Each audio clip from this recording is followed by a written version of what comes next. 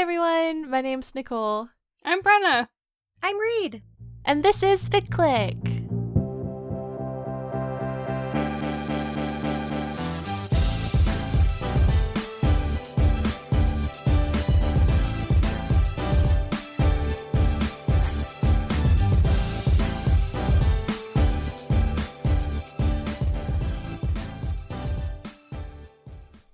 Hi everyone, this is Editing Reed from the future. Just a quick note. So Brenna and I are currently in the process of moving. We are moving to the same city but from two different locations at different times, which, as you might imagine, is a little bit difficult. So this is just a heads up that if our audio sounds a little bit different or weird for the next couple of episodes, that's why. You may also notice that this episode is a week later than normal. We are going to release one less episode than we usually would in the month of October, but we are expecting that when we hit November, we'll be back to our usual schedule. In the meantime, thank you so much for your patience and for sticking with us, and I hope you enjoy the episode. This is a podcast where we talk about fan fiction. This is a pretty special episode because it is our 2-year anniversary! We will get a little bit more into that in a bit. But unlike last year's anniversary episode, which was a little bit more informal, we just sort of talked about the pod, we are doing our 3-fic format with fics chosen by all of you. So first up, Nick, what is your fic for this episode? Yes, so my fic for this episode is called Blondes Really Do Have More Fun by Suzuki Blue. It is a fic for the Young Justice cartoon in the DC Comics universe. And there technically is like some ship stuff happening, but to be honest, this is a very character study, fairly gen, self-discovery work of fan fiction. So that's me. Reed, what'd you bring? My fic is The Wood is Warping, The Lines Distorting by Lil Cricky. It is for the K-pop group NCT, and the pairing is Mark Lee, Johnny Suh. Brenna, what is your fic? Yeah, my fic is You Dance Dreams by Lady Ragnell. It's for Les Mis. The relationship is Enjolras Grantaire. It's like a college university AU and also involves a lot about opera and ballet. Also, kind thank you to the friends and ficlets who sent me how to pronounce characters' names. Can't guarantee that I'll always get it right because none of us speak French. We're so sorry, everyone. We're doing our best. Never taken any sort of French class, never been to France, not familiar with the source material, but doing my best, and thank you for the resources. So, as I mentioned, our first anniversary episode was a lot more of the sort of behind the scenes, like, how did we start doing this podcast? How did it change in the first year? Because, boy, it changed a lot. Some things have changed, I think, in our second year, but I also think we are more settled. And also, I think we deviated a little bit from our original idea of 3 fics every episode, but we had a better idea of, like, what we were doing and what we wanted to do. I don't know, I thought it might be nice to just, like, reminisce a little on the past year. Have we grown? I don't know. I think we gatekeep our ficlets more than we used to. We frequently in episodes are like, oh, if you're a true ficlet, you'll know this or you'll remember this. It's kind of harsh, but we do it. So I just wanted to note that as a change. I'm not. I mean, I think if it's a natural evolution of the process, like roll with it, you know? Yeah. When we were young and humble and we were so thankful for every listener, and now the fame has gone to our heads. We're so famous. Yeah. So famous. Yeah. Household names, some would say. Yeah. Yeah. Yeah, I definitely think that we feel more settled overall. I think we can see that in the fact that our recording times are sometimes shorter than they were when we started this podcast. Frequently. We take less time between talking about fics to just be absolute clowns. That being said, though, it is still astonishing to me how little I remember each time about, like, how to record a podcast. Like, I sit down and I'm like, what the fuck am I doing? Mm-hmm. Like, why do I still just, like, not remember our recording schedule? Like, what we're doing? Like, you'd think our like 2 outro years goes. in, I'd be a lot better. I like knowing what's happening with our own podcast, and yet I feel like I'm still a clown sometimes. But that being said, we are efficient clowns who manage to continue to roll out the episodes. Oh, so. yeah. We honk those noses on beat, you could say. Yep. Ooh, that sounded like a euphemism. Oh my god. Sorry, everyone. I will say in line with that, I do sometimes now get stage fright when I'm speaking to my co-hosts on mic, which didn't used to happen. I'll like start saying something and then get really nervous. About what? Like, about that we're gonna be like, Nick, that was a bad point? Like, what? Well, we edit out all of the times that you two were like, Nicole, why are you even on the show? Right. You don't add anything of value. Yeah. So I think that's... Sorry, no, literally, it's... I think I see myself on Zoom and I'm like, I like make eye contact and then my brain goes blank and it's over. Oh, no. Yeah. I was saying the other day, actually, to my dad, that it was interesting because when we started, we always were in, like, the same room, and we recorded on just one mic, which made it really hard in some ways in terms of, like, making sure that we were all quiet when, like, one person was speaking, and that, like, I wasn't fidgeting with things too much that, like, would make noises, which I still try not to do, although, like, I do currently have things in my hands. But when we first switched to doing it, like, remotely because of the pandemic, and at the beginning I was like really, really bummed about it, and it's still like sad to not be able to do any parts of it like in person together, but in other ways I feel like my own recording experience has improved doing it this way. Yeah. Like, I'm only responsible for like my audio, like my setup, like, and I feel like I also am much more aware of like my audio level and all of that stuff because I'm just hearing my own self back in my headphones. Like, talking to you two, like, in our little Zoom screen right now, I'm projecting more because, like, I naturally talk louder when I'm on, like, a video call rather than to someone who's just sitting next to me. Like, I don't turn my head to, like, talk to Reed and then I'm like, facing away from the mic. Right. Like, all of those things were such struggles for us when we were in the same room on, like, Nick's tiny little couch recording, and as much as it's a total bummer to, like, not be able to hang out in person with my two co-hosts every week or every 2 weeks, like...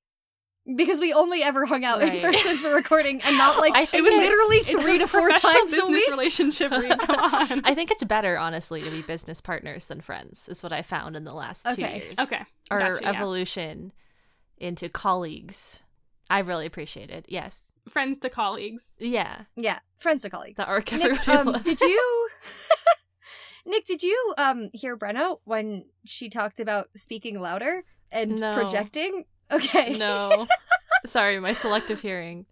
Figlets, maybe I'll release a photo for you of like what our 3 audios look like before I've done any editing to them, because Brenna and I record on the same type of microphone and also I think speak at similar volumes, so they, have sound. Nick's is impossible to see. It is so low and quiet. This podcast is giving me a complex. I never thought I spoke quietly until we started doing it, and now every time I'm like, I'm a little mouse. Like, I don't know what to say. I'm literally out here, like, reducing the peaks on, like, Brenna and I speaking because it's too loud. And for Nick, it's like, amplify by 10. Amplify, like... I'm sorry. I know, like, sometimes I look at my recording thing, my laugh peaks are, like, horrible. Oh, mine are atrocious. I am as long as you're having fun. Yeah. I did just want to say, Bren, you mentioned, like, we've gotten a little bit more efficient, and so we have less, like, nonsense in between. And it's a little bit sad because, like, we don't have as many bloopers as we used to. We still have lots of bloopers, especially from, like, going back, like, our backlog is long. But it's, like, each episode might have, like, 3 to, like, 7, where it used to be, like, 20. I will say, the other side of that is that we have, like, things that we've tried, like, long bits that we've just completely cut. We have multiple intros that are just, they're not, like... It's like 10 to 15 minutes of content that we just axed. We were like, should we try this? And then we tried it. Okay, the one I'm thinking about, there's a couple instances of this, but the one I'm thinking about that is really tough is we were like, I don't even remember why, like, I don't remember if it was, like, thematic for the fix we were bringing, but we were like, wouldn't it be funny if we did, like, a body swapped intro? I'm gonna leak it. I'm literally gonna leak it. It's so funny. First of all, there was like too much time was taken trying to understand, like, who was in which body. If Brenna is in my body, is she speaking, like, whose voice is saying what lines? We could not get it right. Like, I don't know why it was so hard. I was like, am I speaking as my soul or am I speaking as my body? Because those are different. Those are in different places right now. And, like, I guess, like, part of the problem with body swap in an only audio medium is, like, when you're watching a show or something and they're swapped, the visuals, I think, help, but it's like, if I'm supposed to be sitting here like, ooh, Brenna's in my body, like, It was besties. It was to not the good. point of like parody. And also like roasting each other with stuff that we can't even say on the podcast. It was also like every time one of us would go to speak, we like could not figure out who we were pretending to be. It's rough. Also, it was like, what would we made Brenna it way say here? overcomplicated. It was so difficult. Like, why? The like I loved stilted it, though. voices. It's really bad. I haven't listened back. We should listen back Subscribe to our Patreon at $1,000 a month if you want to listen to it. I'm leaking it. Don't worry, Yeah, Fick, it once was I got really you. Nick, brutal. What? $1,000 a month, Mhm. and then they can listen to it. Oh, yeah. Because our other failed intros are things where we just like couldn't decide which bit to do, so we like Yeah, did did two. both. But like they're usually okay. It's not usually because one was like so bad we So had to totally go back to the unlistenable. drawing board. So, in talking about things that we either cut or don't cut from our episodes, as you probably know, most of our titles are pulled from things that we directly say in episodes. That's excluding things like the fandom classics or like mini-sode titles, but standard episodes get pulled from content in the episode. So, while we might have less bloopers, we certainly do not have less rejected episode titles. And we thought it might be fun to go back through some of the ones that were suggested, but we did not end up choosing from the past year. Just real speed run for you of some of these proposed episode titles that unfortunately aren't out there in the world for you to enjoy right now. So here are some rejected titles, and we'll let you know what episode they're from. So from episode 43, we're going recent to past. We had A Trench Coat Full of Tropes and I Feel Like a Peeled Grape. And from episode 42, we had Guy You Could Make Worse and Fuck Canon, My Rules Now, which we did. Enterprising Ficklets might realize we did. We tried that. And the podcast hosting sites said, no. None of Like that. the host said, you get canon, my rules now. And That's so Ficklets got to watch me scramble in lifetime to change. I like tried censoring it and that like kind of worked but kind of didn't. So we just went with a new title. Yeah. But yeah, now you know. In loving memory. From episode 41, we had I Just Really Love His Horses, Winky Face, and Supernatural Specific Amnesia. And from episode 40, Better Sorry Than Safe. From episode 37, we had My Brain is Full of Bees, Wretched with Adoration, and Girl Help. And from episode 36, we had Step on Me, Stab Me with Your Sword, Get Out of the Clown Car, and He Has No God Clout. For episode 35, we have the classic They Look Into Each Other's Orbs. And then from episode 34, our fandom classic, these are also in the description, the text description of the episode, but we wanted to share them again here. Since we don't title our fandom classic, some options would have been Like to Charge, Reblog to Cast, Miss Frizzle Could Be Your Wizard Sona, and You're 18 and Dramatic. From episode 32, I Do Think Crabs Might Have Souls. From episode 30, Holy Guacamole, as they say, and He's Got Plenty of Trauma to Go Around. And from episode 29, The Chess Fool is in the back room waiting for you, Grandmaster. Which I still can't read without laughing. It's a little wordy, but like, ooh, what a discussion. Yeah. From episode 28, we've got Fast, Dangerous, Small, Cold Soccer. And last but certainly not least, from episode 26, I Will Be the Laura Dern to Your Babadook. So there you go. There's a year's worth of unused titles. We say a lot of stuff on this podcast, huh? And that's like certainly not all of the unused ones. No. Sometimes I look in the house and Reed has posted like 15? upwards of 10. Yes. Yeah. Yeah. I really did, when I was going back through like a year's worth of our titles to pull for this, I had to limit how many times I picked a clown option because we had a lot. We talk about being clowns, other moment. people being clowns, etc. like quite often. So there was a lot of potential clown titles. Clown energy is strong here. Yeah. So it's probably time to get into this actual episode and the fics we're discussing. As Reed mentioned earlier, we are doing standard 3-fic format, but instead of being chosen by us, this time they were randomly selected from options you submitted to us. So thank you very much to all of our listeners who submitted in fics for us to choose from. We made a spreadsheet and randomly generated numbers to select our fic options. So a wild array that we've ended up with here. Before we get into our full discussions of those fics, we wanted to give a few shout outs to some other options that were submitted, but unfortunately not selected via random number generator. Nick, do you want to give us a couple of your favorites? Oh, yeah. So as soon as I saw that Bisexual Shakespeare recommended God's Grinch x Tony Fix-It Fic, which is indeed the Grinch from The Grinch Stole Christmas and Tony the Tiger from The Phantom is Serial.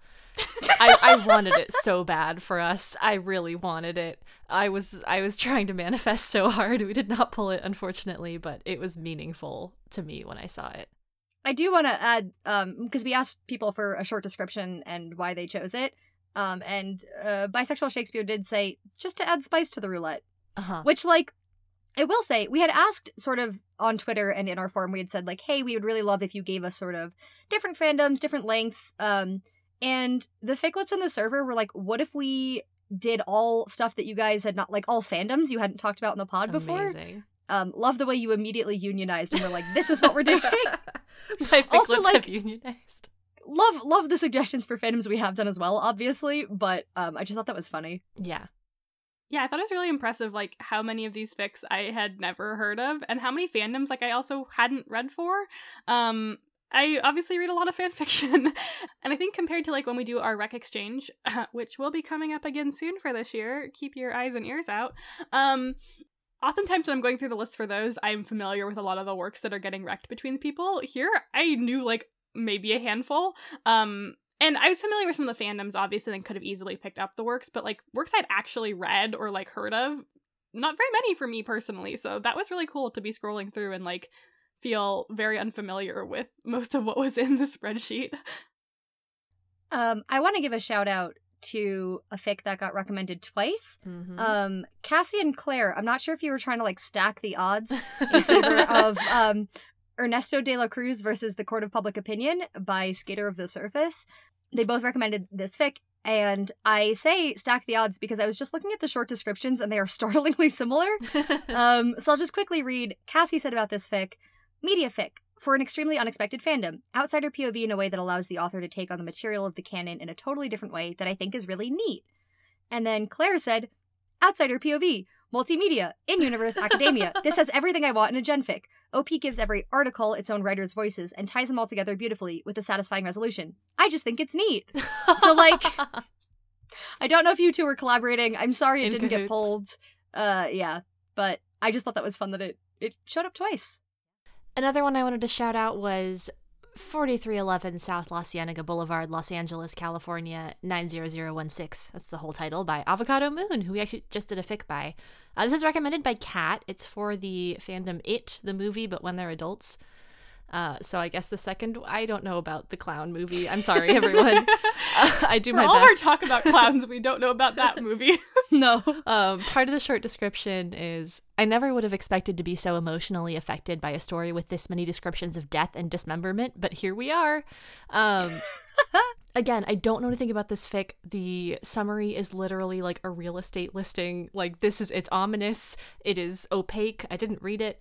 But I had seen Kat talking about this just like in fandom in general. And every time I just felt gourdless. And so I was kind of hoping we would pull it, even though we did just do an Avocado Moon fic, which was very good. So I think that's okay. But I just wanted to shout that one out because I still have no idea what the hell that fic is, but I'm very curious. I'm, like, also very intrigued by the fact that that address, like, has nothing there. Oh, spooky. It's just like the middle of La Cienega Boulevard. There's nothing. There's nothing scarier than the middle of La Cienega Boulevard. Oh, wow. So there were a lot of very wonderful recommendations suggested to us. I know many people in the server were very curious about other things that were submitted, so we will be posting a link to this spreadsheet now, as this episode is coming out. So it should be up as you are listening to this. You can take a scroll through and see what else was suggested, maybe find some fun things to check out for your own reading enjoyment. Ficlets, we loved your super picks. Now let's talk about a super fic. Oh, wait, I love that. Please use it, Reed. Reed, you have to use that.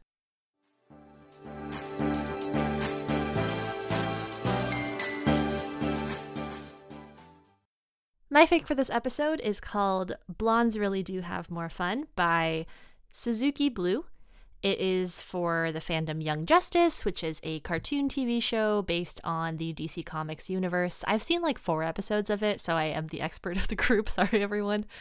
Excited to chat about that. This was a recommendation from Ficlet Singular Scenery, so thank you so much, Singular Scenery. I want to read their short description and why they chose it, and then I'll talk a little bit more about the fic itself, any content warnings, and then we'll, get into the discussion as we do. So Singular Scenery said, the team get magically gender swapped and everyone is struggling, except Superboy for some reason. It's so heartfelt and sincere. This was an anonymous kink meme fill literally a decade ago and was left unfinished. It haunted me. Then, one day, I found it completed by the original author on AO3 and promptly lost my gourd. So I just want to note what a beautiful story that is.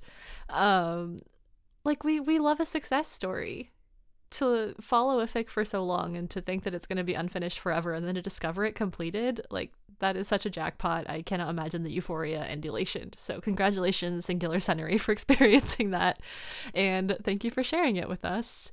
As referenced, this fic was based off of a prompt. The prompt, as it is, it's in the author's note. I'll read it as well to give a little bit more context.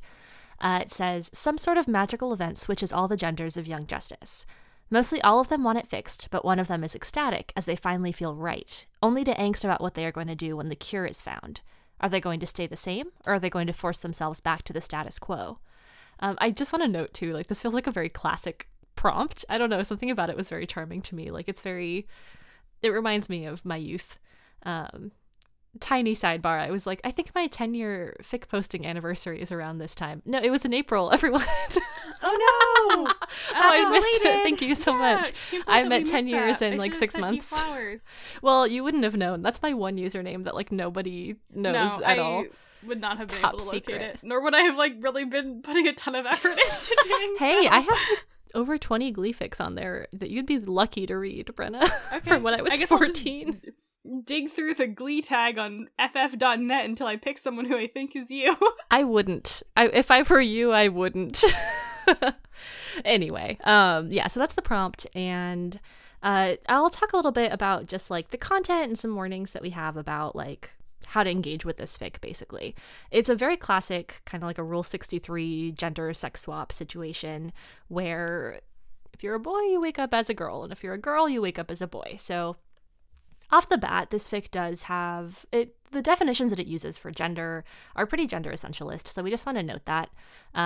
It's from Supergirl, Superboy. We'll talk about what name we're using and why, but it's from their perspective, and there's not a lot of backstory of growing up as a human being, so we don't get a ton of nuance around descriptions of gender and understandings of and feelings of gender from that perspective, that POV, and from the fic in general. So just want to note that there's also, as this focuses quite a lot on gender identity and coming into a trans identity, there's a lot of gender dysphoria that does come up in the POV, so just want to note that and flag it if it's something that you're sensitive to. So it was written, again, 10 years ago-ish by Singular Scenery's account. It was posted on AO3 in 2018, but written and posted on LiveJournal well before that. So, just the language in here and the way it interacts with gender is very reflective of that time in fandom. So that's something to note. Okay, we got into the plot of it quite a bit. For your information, in this discussion, we are going to be calling our POV character Supergirl. In the comics and in Young Justice the show, it is Superboy. In this fic, Supergirl is a trans girl, young woman. She's pretty young, and so we'll be using she, her pronouns and talking about that. But the fic does open with Superboy and he, him pronouns before she goes through that whole journey. So in case you're confused, that's why we're doing what we're doing. Yeah, I think that's the bulk of it. I think knowledge of the show helped me. I don't have a ton, but knowing who they are and who they're sidekicks of, and seeing a few episodes and getting pretty much all of Superboy as a character's backstory is in the first 2 or 3 episodes of Young Justice. They really cram it in there. So that helped me be oriented. Would love to hear how my hosts who have not seen the first 4 episodes of Young Justice felt about that and just about reading the fic in general. Yeah, I had a really funny moment, or funny for me while reading, where I was thinking about I brought a Batman comics fic a while ago called A Hat Fashioned from Tinfoil. And it's basically like, it's conspiracy theories that like Bruce Wayne is Batman. And I thought it was pretty, as someone who doesn't engage a lot in DC, I was like, this is pretty readable because everyone knows Bruce Wayne is Batman and like there are some deeper references, but I think you can skim by them. And Brenna was like, SOS, I am so lost. I had that fun experience this time where like, again, I don't really engage in DC comics, but like I used to watch Teen Titans and stuff. And like I have friends who are into DC comics and like the Robins and stuff like that. So I thought I had like a little bit of footing. I didn't. I was doing a lot of Googling, and then when they were switching between their like superhero names and their real names, I was like, SOS, SOS. We used to be so good about like giving each other like primers for content and stuff, and now it's like the Wild West. Just good luck, figure it out. Yeah, I mean, like, in some regard, it didn't take me too long. Like, I did have to do a lot of, like, flipping back and forth between Google and this fic at the beginning, and then I just sort of was, like, along for the ride, and I matched up sort of the names and the superhero identities pretty quickly. But yeah, it was a funny thing where I was like, oh, like, I have obviously read fics for the pod before where I had no idea what the context was, and I felt, like, a little bit out of it. I've never had that for comics before, and I was like, I see now. Yeah, Nick, I think what you were saying about this being a fic that sort of reflects the tone that fandom had around gender, super present. Like, it is very focused on the binary. And, you know, in some ways it does feel a little dated, and that's not a criticism of the author. Again, they wrote this for the first time 10 years ago. My writing from less than 10 years ago sure feels dated, so, like, this is not me judging the author or anything. But it was kind of interesting for me because, quite honestly, I don't read a lot of gender swap fics in whatever sort of manner or tag they are used. And part of that is, like, not to get, like, #real on the pod, but, like, I've got my own gender stuff going on, and sometimes for fanfiction I want to be seen, and sometimes I just want to read other stuff. Escapism. This was, like, neither of those, because the gender experience that Supergirl goes through was so far outside my own. And so, yeah, some of the binary stuff and, like, gender essentialism, like, was a little strange to read, but also it was kind of, like, I don't know if interesting is the right word, but I think I appreciated reading a fic that had a really different perspective on a gender journey than, like, my own. Yeah, this fic overall felt like very teen YA, like teen, not coming of age, but it's like teen coming into yourself, which is, I think, makes sense because they are all teens. I was assuming they were all like 14, 15, I don't know. That was not part of my Googling. I didn't really pay attention, but Young Justice, I know that they are kids, like, they're not adults. And so I think, like, the overall tone and the way that the characters, like, act and speak felt very true to sort of what I imagined them to be in their age for the, I almost said comics, for the show. This is the show it's based on. Mm-hmm. It's the show. Yeah? Okay. Yeah. Yeah, according to Google, Tim Drake, who's Robin, was born in 2001. So do with that what you will. I don't know what that means in this context at all. Yeah, Reed, I appreciate your understanding that you've now come to of how I felt reading that fanfic. I will say I was also lost in this one. I think we've clearly established now that I, Brenna, don't know anything about DC Comics in any form. DC Comics, the actual, like, published comic books, DC Comics, the movies, DC Comics, the TV shows. I don't know any of it. So don't ask me questions about it, because I don't know. I'm just realizing I did this too, as we're saying DC Comics. The name is Detective Comics, so we're technically saying Detective Comics when we say but DC do people Comics. Just say DC? I guess. I don't know. I mean, I guess know. like it's worth clarifying, like, comics versus movie versus show, but I'm just further elaborating on Brenna and I being little clowns who don't know anything. Comics. I did not know that that's what it stood for. Me neither. I wouldn't have guessed.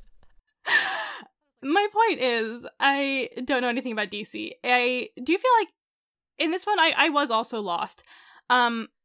The Batfam one, I felt lost. Like, my feelings of being lost were a little bit different. In the Batfam one, I felt like I should have really known these characters more, and, like, it was kind of frustrating to read not knowing how they were supposed to be connected, or, like, the family kind of ties or interpersonal connections that were there that I was supposed to really be, like, relying on for my understanding of, like, how characters were treating each other.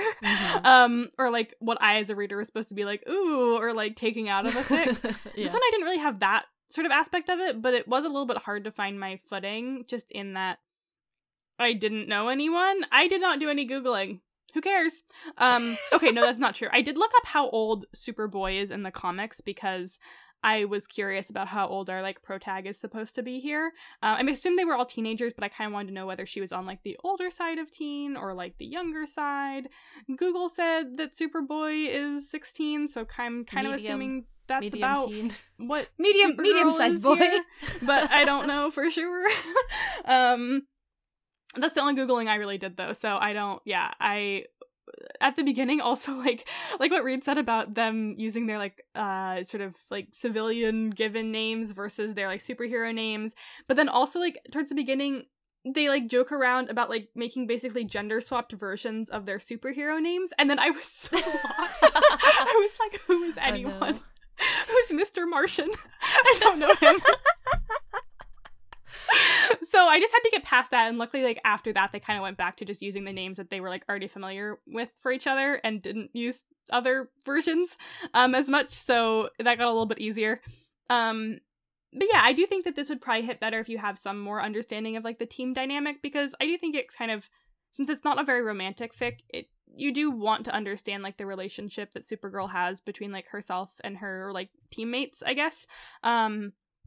As well as some of the adults in the fic, and I did not really go in knowing that, so I was trying to guess at a lot of it, and I think sometimes I got it right and sometimes I got it wrong. So, you know, I'm not necessarily the target audience for this fic, I guess is what I'm trying to say here. Yeah. I also don't know that I'm the target audience in terms of like tropes or like what the fic is doing. In part, similarly to Reed, I don't really read a lot of like swap fic, whether that's like gender or like anatomy or like whatever's kind of happening on the page, or however the author's sort of choosing to refer to the change that's happening to the characters. Don't really read a lot of it, and I never have. It's not like I used to read a lot and then didn't, and it's not really for like a personal like reason. I just never found it a super compelling trope for me personally. I mean, this is like our dislikes tropes episode, where it's like it literally is just personal preference. Like, Yeah. some people are like, hell yeah, this is what I want to read, and some people are like, not for me, and that's fandom, baby. Yeah, exactly. Like, it's something I've always been very aware of. Like, I certainly have read fics for it. Like, absolutely. I think I prefer like a straight up kind of like body swap fic or something like that.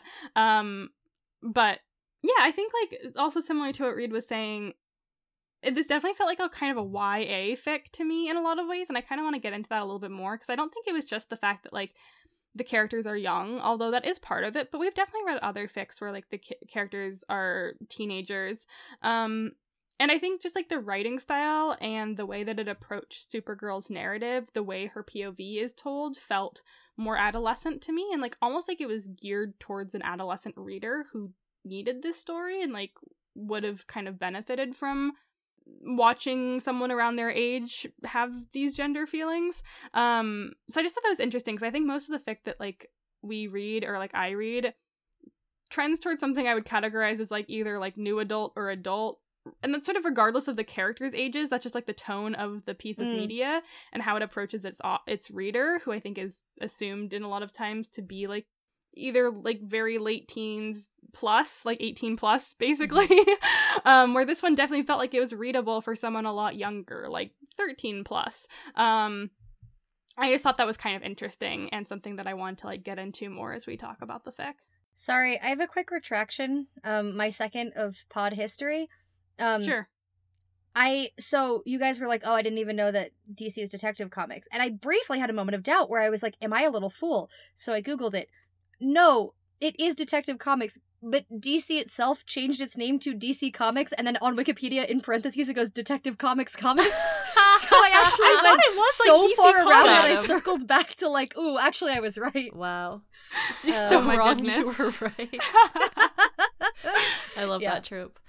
Yes. Yeah, I mean, to speak to a couple of things that y'all were talking about. First, yeah, one thing I found so interesting about this fic was that like it definitely doesn't represent my own journey or relationship with gender, but I can totally see how this fic like could have meant so much to me if it did a little bit more, or if I'd found it when I was younger, especially when I was like, oh god, what is a gender? I mean, I'm still like that kind of, but a little further down the road. Yeah, and also, I don't know, it's interesting. I probably have read quite a lot more Rule 63, Woke Up a Girl, cis swap, gender swap, sex swap, whatever, than the two of you. Not that it's like my favorite thing to read. I just read a lot in general. And I was in a couple fandoms where it was a pretty big trope. like, I don't know, 5 years ago, maybe.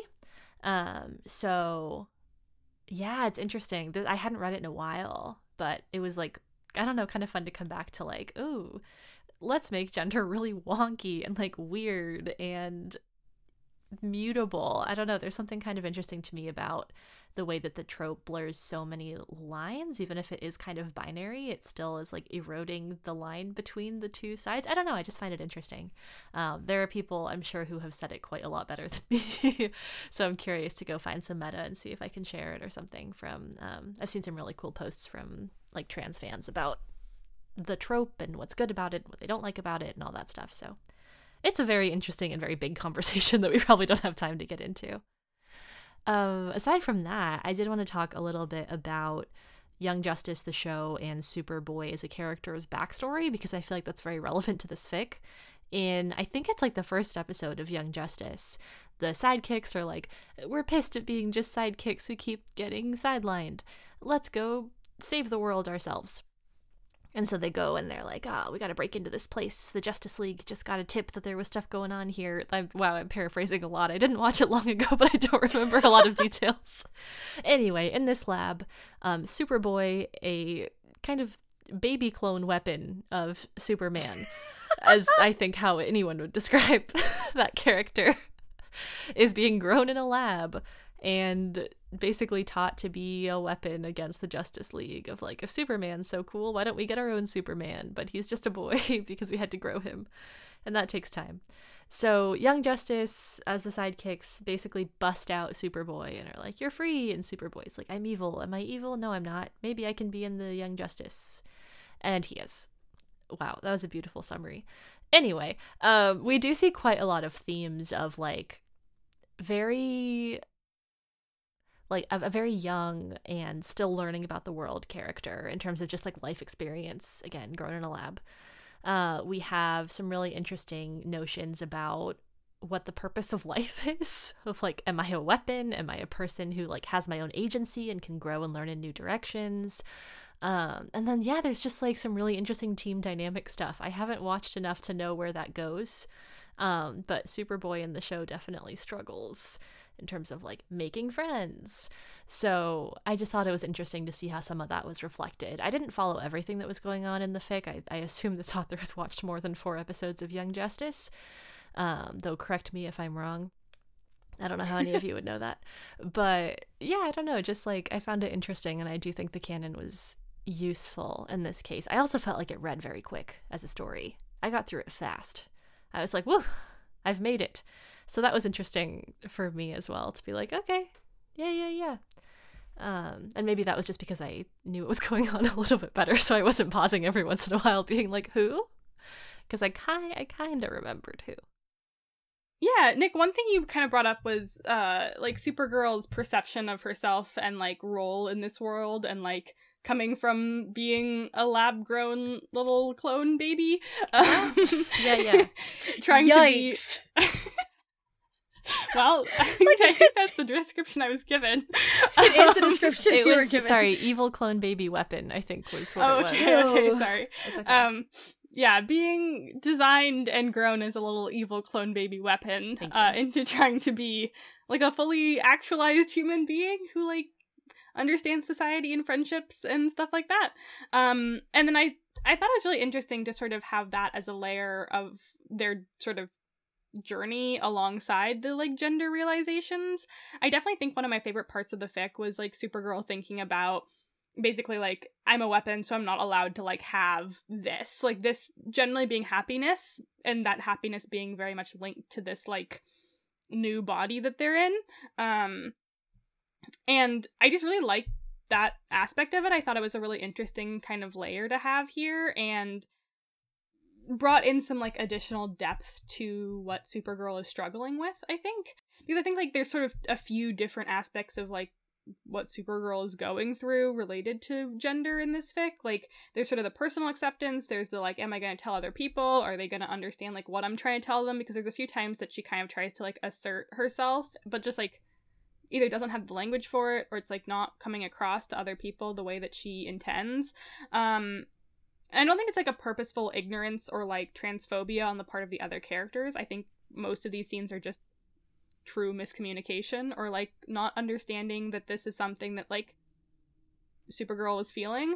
But I think like along with that, it's interesting, like an interesting part of sort of her own journey of like, this is how I want to be in the world, this is like what I am, was along with like her also struggle of trying to unlearn just being like a tool or a weapon and learning to be a person, and part of that being that gender can like feel good and validating. So I really liked how those two were interwoven in this fic, and that definitely added to sort of like the depth of her gender journey, I think, for me, especially because like this fic, like Supergirl is basically like, yeah, this is a lot better, I'm way happier this way. And I think like adding a little bit more of what else she has to kind of unlearn in terms of like her mental perception of herself. Yeah, I mean, I've said it, but I just really liked how that was handled. Yeah, Bren, and I think to your point about Supergirl kind of struggling to tell others in part, like, because it's maybe not coming across, or like they're not receiving it the way that she's intending it. I thought something that was really interesting is they have a mission where they go on and they have to like distract some people at a bar. My absolute favorite line of the fic is there, and I'll get back to that one in a second. But yeah, so Supergirl goes over and kisses Aqualad for a distraction, blah, blah, blah.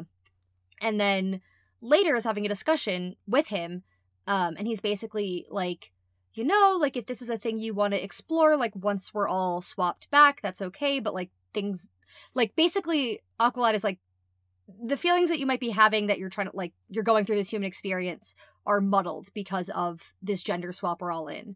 And Supergirl is like, no, like, I'm a girl. And he's like, yeah, for now, but then blah, blah. And Supergirl's like, no, I'm a girl. And like, this is how I feel. And like, I know my feelings about like myself and attraction, or at least I'm like discovering it. And there's a line, there's like an internal narration line there that is something like, Supergirl isn't stupid. Like, she knows how she feels. Like, just because other people aren't understanding what she's saying doesn't mean that she doesn't mean it, or that like it's not important. I just thought was interesting. Like, she's so like, she spends so much of this fic struggling, but by the end when she sort of like realizes how she feels and like is sort of accepting it, she's like, I'm speaking and you're just not hearing me clearly. Which I also just thought was like a nice character development. And then like sort of that gets resolved a little bit later when Aqualad was like, oh, I did not take our conversation correctly, sorry, I'll do some rethinking on my end. I'll do some internal work. Yeah. I do, because I mentioned it, I do just have to shout out, this line made me genuinely laugh out loud. So, like, basically, like, Aqualad, who is, again, like, gender swapped and is presenting as a girl, is supposed to, like, flirt with a guy at a bar and, like, isn't doing it well. And then the team, through, I think, like, a psychic link, is having this whole conversation about, like, but, like, girls flirting with each other or, like, kissing each other is hot and could distract this person. And Supergirl's like, okay, I got it. And so then in the... Sure, I'm a girl. In the debrief that they give to Batman, it's Supergirl and Megan, who is an alien, and I think also has Megan, has Miss similar... Miss Martian, thank you. Has similar, like, it seems like, difficulties sometimes understanding Earth norms. So they're explaining this plan, and they're like, everything's great. Everyone's like, can you please stop telling things to Batman? And Supergirl goes, the target thought Aqualad was a homosexual in an uninteresting way. And so we decided he should be one in an interesting way.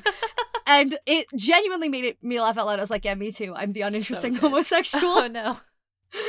It was good. Yeah, I really liked their dynamic. They were like like Miss Martian and Supergirl. I almost said Super Lad. We're mixing things up.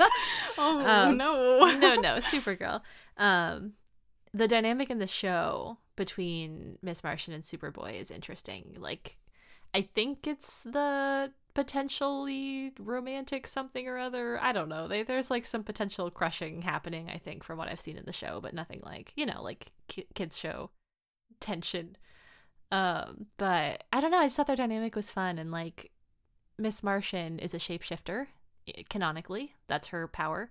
So she is by far the least affected out of all of them, like emotionally, about being in a different body. She's mostly just annoyed she can't change at will. She's sort of stuck for the time being. But that was interesting too, that like there was a gender fluid character here, because she genuinely, like, I don't know if that's how she would identify, but she doesn't care. She'll be in whatever body she wants, and like that's fine with her. So I don't know. I like their dynamic in it too. I thought it was interesting. Okay, I do have a bone to pick with this fic. Okay. We've discussed, I think in a recent episode, Brenna was like, oh, the characters, they're not drinking enough water. And like, it's a fic thing. You just let it go. Uh-huh. Sometimes. If you're not me, you let it go. So that's Brenna's hill. And my hill in this fic is so they have a fight and then they're like, okay, we have to like go to the mall and like go clothes shopping. And it's a whole discussion about bras and I know that like when people get measured for their like bra sizes, it can be like really different by the mall, whatever. But Supergirl goes and gets measured and is a C cup. And then there's all this like narration that's like, oh, but she wasn't wearing a bra when she was fighting and it was totally fine. And then she gets all these like cute bras to wear. And I was like, where's your sports bra? Are you girl? You're crime fighting. And she was like, oh, she like didn't even really notice. Like, yeah, maybe they moved around a bit. I was like, no. Again, a C cup can mean different things, but like you would notice and it would hurt or you could get you a sports bra. I really was upset. I was upset when it was like the cute outfits she wants to fight in, totally fine. You want to fight in your like pink dress, go for it. Get you a crime fighting sports bra. I did remember thinking that why didn't any of them buy sports bras? Because clearly, especially the other members who also were now like shopping for bras, like did not want to be wearing anything that looked feminine, wanted very like utilitarian clothes. I was like, why aren't you buying sports bras? Yeah, they're going to serve you the best in this for so Kid every Flash, you're moving so thing. fast. Kid Flash, put on a sports bra. I have friends who can work out. Like, I have a friend who recently was like, oh yeah, when I go running, I don't need a bra. Or like, I don't need a sports bra. I do not understand that. Sometimes some of my boobs hurt just for nothing. They just hurt. Yeah, duh. Like, is that not the universal lived experience? No. Yeah, so if I really had one nitpicky critique for this fic, it's please give your characters sports bras. I'm upset. Yeah. The last thing I did want to make sure that we got to mention in this discussion before we close here is the ending of the fic. So for kind of the back third of the fic, for most of it, they all are under the impression that they're going to perform some like spell or ritual that will undo this like, I guess, curse magical effect that was put upon them and revert them to the forms that they were originally in when they were hit by the magic. And Supergirl is understandably pretty bummed. She's like, hey, wait, I love this body. I love presenting like this. Can I just stay like this? But she doesn't really seem to know. She doesn't have language to communicate why it's important to her. And there's a lot of like runarounds of, oh, no, it'll be fine. We'll do the magic. Don't worry about it. We've got this. And the way the author handled it, I thought was very clever.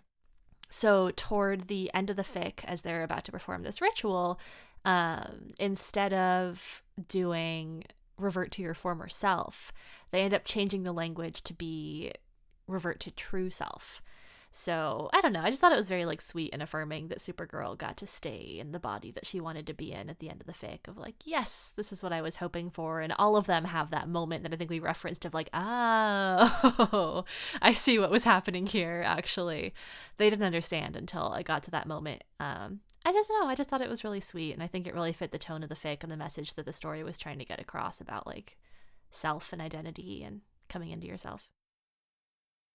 So yeah, that was our discussion of Blondes Really Do Have More Fun by Suzuki Blue.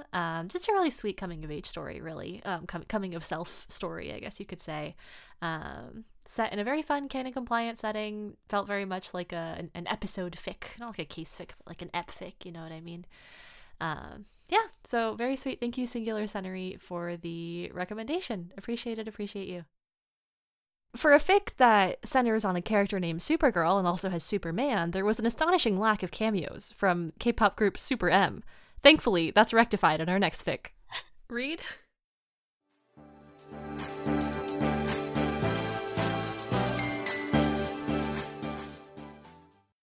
So my fic is The Wood is Warping, The Lines Distorting by Lil Cricky. It is a fic for the fandom NCT Band, which is a K-pop group. The relationship is Mark Lee, Johnny Suh, and it is a canon-compliant fic. This one was sent in to us by Callista, thank you so much. And for her short description on why she chose it, she said, Mark-centric character study, Johnny Mark, Idolverse. Professional idol TM Mark Lee is absolutely fully capable. Exploration of idol sonas, fame, identity, sense of duty. Which, you know, if you've listened to any of our other K-pop fics on the pod, we are fans of those things. So the main theme of this fic really is that Mark is struggling. with himself and who he is. He has a lot of thoughts about sort of, if you don't know who Mark Lee is or NCT or any of these things, Mark Lee is a little lad who is in so many groups. He does so many things.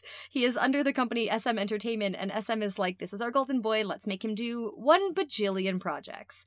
And so the Mark Lee of this fic is like, he's got the person that he is for NCT 127, he's got the person that he is for Super M. He has all these different versions of himself. The person that he is even amongst his, like, friends and his, like, fellow band members, who all feel different, and he doesn't really know which of them, if any, are real, or like what parts of him are real. He's like really, really struggling with sort of that divide, and just in general, yeah, like sense of identity, idoldom as a career. So that's the vibe.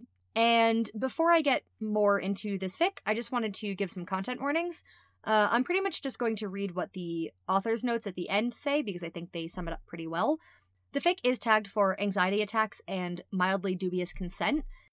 And just for some elaboration on both of those things, the author said in their ending note, Mark engages in sexual activities with 2 of the members because he feels he is obligated to help them.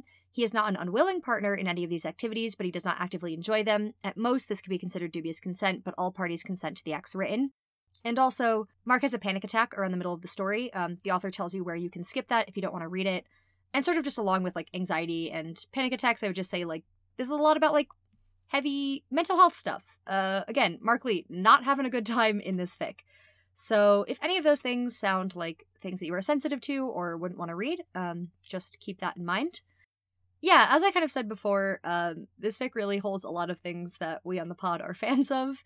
The sort of difficulties between the public and private self and identities and, I don't know, I mean, like, we are very much fans of canon-compliant K-pop stuff. I feel like a large portion of K-pop fics are AUs, and I do love an AU, but, like, you know, as with any fandom, it's like I was drawn in by the source material, and so I always love fics that explore it and explore the characters, so to speak, like, in that setting. And this fic does that really well, and then it's like, let's just make you sad. Let's make you sad about Mark Lee and all the ways in which he is struggling and, like, doesn't really know how to ask for help and, like, doesn't even fully get why he's struggling, because he's working so hard to be perfect. He's going back through all of his interviews and, like, picking out all the things he could have done better, and he's practicing a dance relentlessly over and over again for a comeback, and everyone's like, Mark, like, you're doing fine, bud. Why don't you take a break? Why don't you watch a movie? And he's like, I have no time for movies. I must work myself into the ground. Don't and it's speak like, to me of your silly movies. yeah. And it's like, actually, Mark, I think it would be okay if you take a break. And spoilers, by the end of the fic, Mark also figures that out, but it's a tough journey to get there. So in addition to that, which are just, you know, all themes that I am into, I also really liked the cast of characters, so to speak. Most of the people that Mark interacts with are other members of NCT 127, but he also talks to some other people that are in Super M with him, and I really, really liked those scenes. I just liked in general, like, seeing when Mark got to be outside of just, like, his own self-spiral and got to interact with other people, like, you really get, like, a sense of the world that he's in and, like, the ways in which other people are perceiving him and how that doesn't exactly align with how he sees himself. And I thought that was really well done and really interesting. Yeah, I liked this fic. It was a great rec. I was also really surprised this is only the second NCT fic we'd done.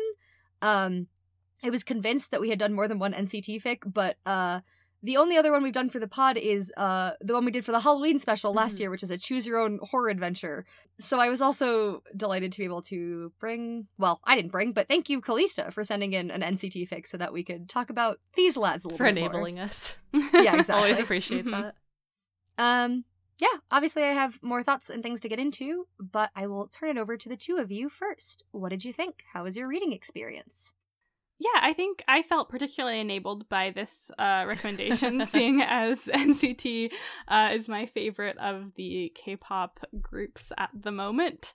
Yeah, I've read a lot of fic for them. Not much has been brought to the pod, but we're also not trying to just be a K-pop fic-only pod over here, so we gotta balance our picks, balance our groups, all that kind of good stuff. We do it for you, ficlets. So yeah, it was fun to read about these lads who I am pretty familiar with. I definitely felt like I had a lot more of like a solid footing for this fic than the other two because, again, I'm actually familiar with the fandom and like the characters involved. So that was kind of nice because all three of these I think are pretty like ensemble heavy fics. They're not just like, oh, the two main characters who are falling in love. There's a lot of side characters and people who are involved in their lives in different ways. So it was nice in this one to be able to open it up and immediately feel familiar with everyone. I've also read other fics by Cricket, so I was also familiar like with this author.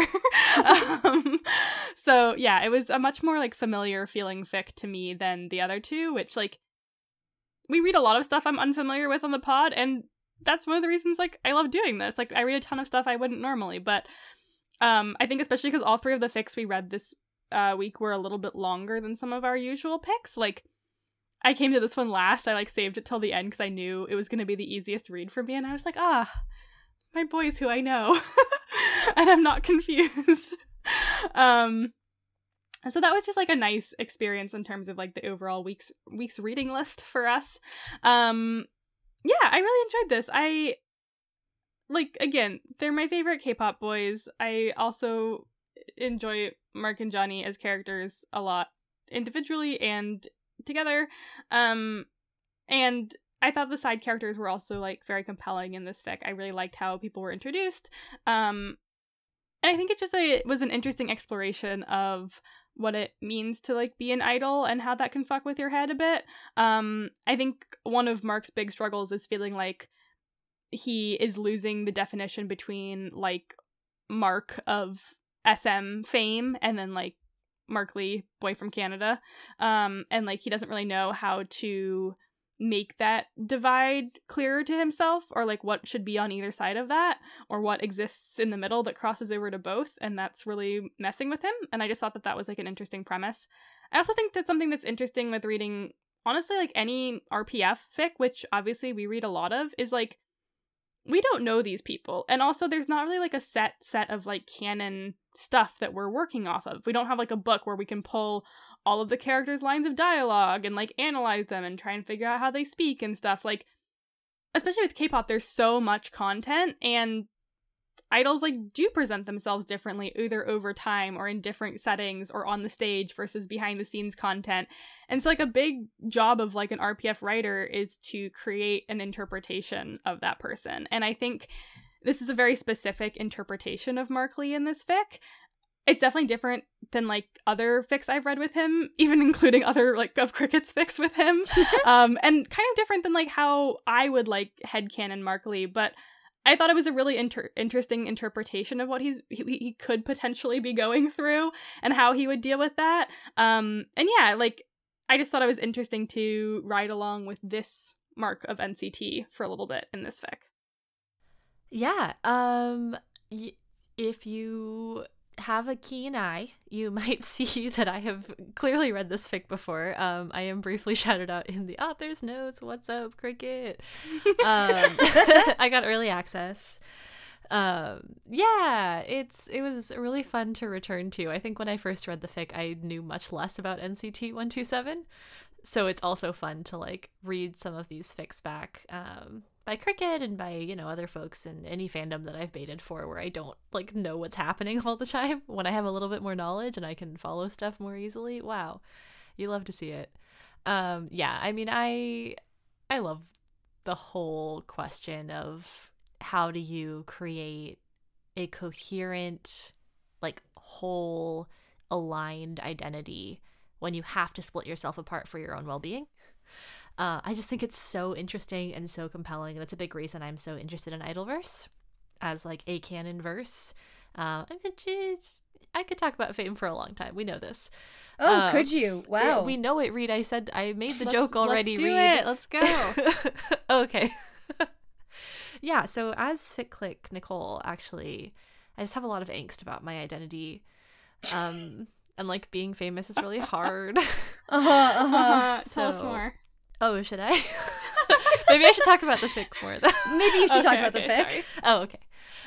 Yeah. I don't know. It's just like so, there's so much stuff in here that I find so interesting to look at. It was interesting stuff on like, I don't know, boundaries and how they can be enacted and how those boundaries can be beneficial to you and like hurt someone else at the same time. I thought that was a really interesting thing that was explored here. I think I liked the characterization of people. I think, like Brenna said, it's not like the Mark that I'm most familiar with in the handful of NCT fics that I've read, but I like that. I think it's always nice to get a reminder that, like, our perspective of someone is just one perspective.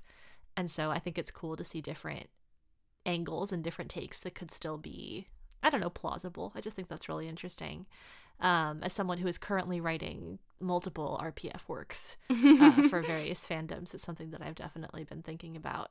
I also was thinking, before we started the discussion on this fic, just about how, like, I thought it was a really interesting mental health arc. We'll talk about that more, I'm sure, but, like, we start in such a place of, like, frustration but stasis, and I was so interested about how, like, there's movement and there's challenge and there's difficulty, and in some ways he starts feeling worse, but that's the catalyst to then feeling better later, and ending with a lot of lightness with him. I don't know, I just really liked that. I thought that it was a really cool way to look at someone accepting themselves, and I think it was very realistic about the challenges of that and how hard it is, and to do that in a spotlight so that people are watching you, and when it's about not knowing who you are when people are looking at you, that makes it all a lot harder. So yeah, I mean, a lot of this was just like Nick bait, so happy to take the bait and also discuss and enjoy. So thank you, Callista, as well, or Callista maybe, I don't know, for the recommendation. Yeah, when both of you were talking about sort of like, oh, like maybe the Mark in my head or the Mark that I've read in other fics is like different than this Mark, I was thinking about, sorry, Brenna, you might know the actual wording, I'm definitely going to misquote it, but for some reason there's a video of Mark that's just running in my brain where he's like on a beach and he's like, dude, this beach is like different than other beaches. Yes, Mark Lee, astounding observation. Yeah, I think one of the other members is like, wait, what? Just breeze past it. It's another Markism. Like, yeah, like I thought they were all the same. But this one's different. Mark Lee, what a gem. What a gem. And like, obviously, the Mark from that snippet of that video is like, probably putting on a little bit of, you know, a funny persona or whatever. Like, it's not that he can't have the duality of, like, being goofy on camera and then also, like, having all of these deep internal thoughts that the Mark of this fic does, but it is, like, my brain trying to connect the two between, like, trying to find the line between them sometimes is just jarring in a funny way. I think one thing I found really interesting about this fic and how it immediately establishes its premise is that Mark is thinking about the different hats he wears, the different faces he presents, and he says, like, in, like, the first scene, like, these personas, they're not him, like, they are Mark, there is a truth to them, but they're just the best parts of him, or the parts that he chooses to show at that moment. And shortly after, he's reflecting on stage names, which I think is a really interesting thing in sort of the K-pop world, where some idols, have different stage names and real names, and some don't. Like, he's just Mark. He's SM's Mark Lee, and that's that lad. And Mark even thinks, even if he had a stage name, that doesn't mean that he'd have a clear divide. Like, he muses on the fact that he doesn't remember the last time he called Haechan by his real name and not Haechan. Which I thought was interesting, because I feel like, maybe it's just me, but, like, I feel like the tendency, if you're talking about the division between stage name and real name, is to put a lot of emphasis, like, the stage name is one person, and this is another person, and it comes up multiple times, like in talking to Jungwoo, too, where it's like, having a stage name doesn't always imply, like, a divide between who you are on camera and who you are off it, but it definitely adds that layer of, like, Mark's angst about, like, who am I? What face am I supposed to be presenting? What do I keep for myself? Do I have anything good? Like, anything good of myself to keep? Or, like, do I just keep pouring all of the best parts of me into the personas that are on camera? Which is quite sad. Mark, so much of this fic, he is just not having a good time. He's struggling. Yeah, I think in speaking of his struggling, a big piece of this fic, like Reed mentioned in the content warnings, is for pretty much the first half of the fic, he is engaging in sexual activities that he would really rather not be. He feels kind of bad afterwards, but he also, I don't know, he thinks a lot about how he wants to do it and should be doing it, and also how he kind of wishes that he wasn't. And it's very, very interesting. I think there's just so much there about obligation and about his role in the team and what he thinks he has of value to offer other people. I don't know, it was very sad. And I think it really drove home how much he's struggling, and a huge moment in this fic is when he cuts off those relationships with the two members that he was having that regular sex with that I didn't want to be having. And he's like, hey, I don't want to do this anymore. And it doesn't blow up in his face the way he'd been worried about. They don't need him for that in the way that he'd feared, I think. So I just thought that was a really interesting thing that speaks to a lot of the same. It's like it's parallel to a lot of his journey. Yeah, I thought that all that was like interestingly handled too, because it's not that Mark in those scenes is like actively like, I am having a terrible time, get me out of here. Like, he's having a fine time. He would just kind of rather be doing something else, and like would probably rather be hanging out with those members in like a different context. Like, it's not that he doesn't love them or want to spend time with them. That's just like not his preferred method of connecting with them at this time. And like, if he was gonna fool around with someone, he'd rather not be them. I just thought that was like an interesting way to approach it, where like there definitely is this feeling of like obligation, but also like it's not done just out of Mark being like, I have to provide them with this. Like, he wants to provide them with something, and he just thinks that that's what they want from him. So I think that sort of like was an interesting dynamic to their friendships, because I think also like the conversation he has later on with Yuta after like he's like, I don't really want to do that anymore, where Yuta's like, I love you anyway, like I'm always gonna love you, like you're my best friend, like it doesn't matter, was a very like good conversation for Mark to have, and like I think a good positioning of Yuta in this story as well, to be one of those members who reassures Mark that like it doesn't really matter like what Mark wants to give them in terms of like how the friendship is presented. Like, they just want to be friends with him. They just want him to feel like he can be open with them in whatever way that manifests. So yeah, I liked that conversation, and I thought it was well done, how it wasn't like it would have been a lot more uncomfortable to read Mark being like, I need to leave all the time, don't touch me, this is wretched, which like it wasn't. It was just sort of in this space of like, again, I think it's just like he really wanted to be able to provide them with something, and that's just what he thought he had to offer. So yeah, and I don't know, that also comes back around to like a pretty pivotal conversation with like him and Johnny later on, where Johnny sort of has like known that Mark's been hooking up with these members, but like thought it was a lot more like enthusiastic, yeah, exactly, than it has been. And Johnny gets like very upset and kind of concerned regarding that, which then leads to a lot of Mark's other fucked up feelings and anxieties. Mark Lee, he's having a bad boy time. Howdy. Things aren't going great, are they, bud?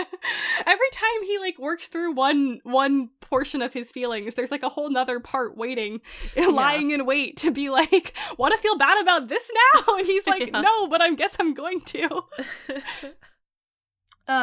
In a classic me, I am gonna just pull lines to read, but not from the fic, from a different media. Because as you're saying, Brenna, like, I was like, bold choice. No. But yeah, like, so you were just mentioning like the conversation with Johnny, and there's like a bit where like things are going really well. Like, he finds out like, ooh, maybe Johnny does view him as more than just like the little brother, and like the feelings might be reciprocated, and then it just gets like yanked from him, and he's Johnny's kind of mean in that scene. Stop it, John. Johnny is kind of mean to him. I think especially because you're in Mark's head and you're like, yeah, which probably exacerbates everything. Yeah. But so like after that, it's one of those like, ooh, one thing kind of gets resolved and then other things start breaking to pieces, and Mark is just sort of like laying in bed, and he's like, all that motivation he had to like go to dance practice, to do whatever, like where did that go? He's just sort of like languishing. And it made me think about everyone's beloved novel, Gideon the Ninth. Everyone's beloved novel. I love that book. You know, yeah. The book of the people. The book that I texted Brenna about multiple times, where I was like, they're lesbians, and Brenna was like, hey, I'm screen sharing something for work. Can you stop texting me? God, I am so sorry about that. I like never have to screen share for work. Like, it's so rare. But I was on an all-day training call, and they needed to see my screen for a bunch of like tech stuff. And like, I get my text sent to my computer. I only saw the aftermath of this. And it was like Reed being like, I'm out of my gourd, they're in love. And I was like, I had to text you under my desk being like, Reed, I'm so sorry, can you please not text me for the next like 2 hours? I like tail between my legs crawled into our Discord server and was like, I'm mortified. And I was so never text you again. Text you that though, and I was like, this sounds so mean. Oh my gosh, I really Okay, thought something sorry. bad might have happened. I was like, is there like tension? Like, what's going on here? But then it was okay. No, It was okay, no. yeah. I just didn't really need, like, the much older woman who was training me to accidentally be reading those text messages. Like, okay, all things considered, it could have been so Oh, much it could worse have been for way so many worse. reasons. Especially because I was quoting lines from the book, and it Yeah. could have been something like gory, it could have been something weird. Uh-huh. And it was me just being like, rattle. Oh, I literally said all capitals, rattle, rattle, rattle. So, like, That was, like, the first one that, like, slid into my screen. And I was like, oh, no. Okay, I'm Yeah. sorry. Yes, please read your Yeah. line. oh, yeah, no. I mean, I'm the one who brought it up. Anyway, despite that brief moment of utter humiliation, this is a beloved book. And listen, Mark in this fic, it's very sad. Like, I feel very bad for him, but I kind of made myself laugh because I was thinking about this line from Gideon the Ninth, where similarly, like, she has some stuff, and ooh, it seems like things are finally going to go her way, and then the rug gets pulled out from under her, and it's quite bad. And so the book reads, "It would have been neater, perhaps, if all of Gideon's disappointments and woes from birth downward had used this moment as a catalyst. If, filled with a new and fiery determination, she had equipped herself down there in the dark with a fresh ambition to become free. She didn't. She got the depression." like Mark of this fic, like, Yeah. Mark, he got the depression. He got the depression. Yeah, and Mark is actively like, I want to be out there, like, doing stuff. Uh-huh. Help. God, Yeah. I wish I had the No. energy to continue overworking myself. Yeah. He's like, ooh, getting out of bed, eating food, showering, no thanks. And I'm like, Mark, the depression. Depression. My boy. And like 10 calls him and 10's like, hey, do you want to like dance or like get lunch or whatever? And Mark is like, who told you? Who told you I needed to leave my room? And 10 was like, no one, I just like hanging out. Which like I Mark think is just a very hangs up real. on and him. then turns off his Brutal. phone. That's Bye. so valid, though. Well, Do like, not Mark- reach I will me. avoid my like- problems. Something we were talking about in, like, our pre-discussion and stuff is, like, I think the conversations that Mark has with the other members at times feel really, like, heightened. Like, sometimes we were like, wow, this character felt kind of mean, or, like, this character, like, what? But I think so much of that is filtered through Mark's own, like, self-doubt and Yeah. anxieties. And I was thinking about that with, like, the scene with 10, where, like, 10 is being just a good regular friend, being like, hey, Marky, like, let's get lunch. Let's Yeah. dance. And Mark's like, internally, like, why would you ever want to fucking dance with me? Like, you're the best one at SM and I'm just a little clown boy. Like, you could never want to just hang out with me on my own. Which, like, once again, I'm sorry for laughing. Like, he's really going through it. But I feel like that explains a lot, too, about, like, how the other members are presented in this fic, because we're so deep in Mark's head and, like, how he's filtering everything. And it's not, like, neutral. It's Yeah. through this veil of, like, deep anxiety and, like, not being sure about his, like, place with his friends and with the other members. Yeah, you're not gonna love this, but he does do quite a lot of projective identification in this fic. No, I'll take it this time. Like, It's true. It's basically like confirmation bias through projection. So you project feelings that you have about Mhm. yourself onto someone else, and then you behave in a way that reaffirms that you think they feel that way about you, or that they're behaving in that way that you're like upset about. So he basically drives people away, and then and this is very common for people who are depressed in general, but like driving people away by being very like mean and harsh and snappish and withdrawn, and then being like, wow, yeah, no wonder no one wants to hang out with me, I'm just the worst, they hate me. It's like, no, Mark, but they just want to hang out with you, they're your friends. Anyway, just thinking about that. I was thinking about, because Brett and I are both laughing. Again, the fic, like, serious, sad. But another thing so that made me sorry, laugh that was, Markley. like, perhaps... Okay, this line I do think was meant to be at least a little bit funny. It's pretty good. But perhaps a little tonally dissonant, was, in this conversation with Johnny, where Johnny's like, I'm so worried about you, you've been acting so strange, blah, blah, blah. Like, Mark's like, I don't know, dude, I'm just tired. I'm, like, tired all the time. And Johnny's like, maybe you have Lyme disease? Like, Johnny, like, Johnny literally is like, oh shit, like, my friend is clearly suffering from, like, burnout and, like, extreme, like, mental pressure and all these other things. Maybe it's Lyme disease. Maybe it's Lyme disease. yeah, it probably was. Johnny, please. I, like, really laughed at that. I just really feel like, to me, that added a lot of layers to his backstory. Like, I want to know more about what Cricket thinks Johnny's life was like before this fic. That's where his brain went. I'm just obsessed with it. You never know when someone's backstory might have Lyme disease in it. Exactly. I mean, so deep in Mark's depression hole, where he's having a real bad time, and has kept sort of pushing his friends away. He goes out for dinner with Baekhyun and Kai of EXO and Super M. And he's tricked into dinner. He's tricked into going to dinner with Baekhyun and Kai. In this fic, Jongin, but you listeners might know him as Kai from EXO. He's my bias. Oh, thanks, Nick. From EXO or from Super M? From EXO. Who's your Super M bias? Taeyong. No, Taemin. Okay. Taemin? Okay. Taemin. I was like, if you say Baekhyun, that'd be really funny. No. Anyway, Mark goes out to dinner with Baekhyun and Jongin, and they're basically like he becomes very aware that they like know that he has not been having a good time, and that they're sort of there to talk to him about stuff and try and get him to like open up a little bit and let people know what's going on in his brain so that his friends can be there for him. And I do think it was a really smart move to have it be some people who are close to him, but also outside of the sphere of like directly 127 or Dream or something, like the people he spends a lot of time with. And like with 127 like lives with. So I thought that was like a smart choice on the author's behalf to take Mark a little bit outside of that like feeling of like these are the people you live with and everything like that, but it's still people he's familiar with, and it's also people who he's like looked up to in his career. They're older than him and have more experience in the industry, and I think could like provide some more. I mean, this is probably also what Taeyong thought when he was like orchestrating things, but like the wildest blind date of all time. Yeah, exactly.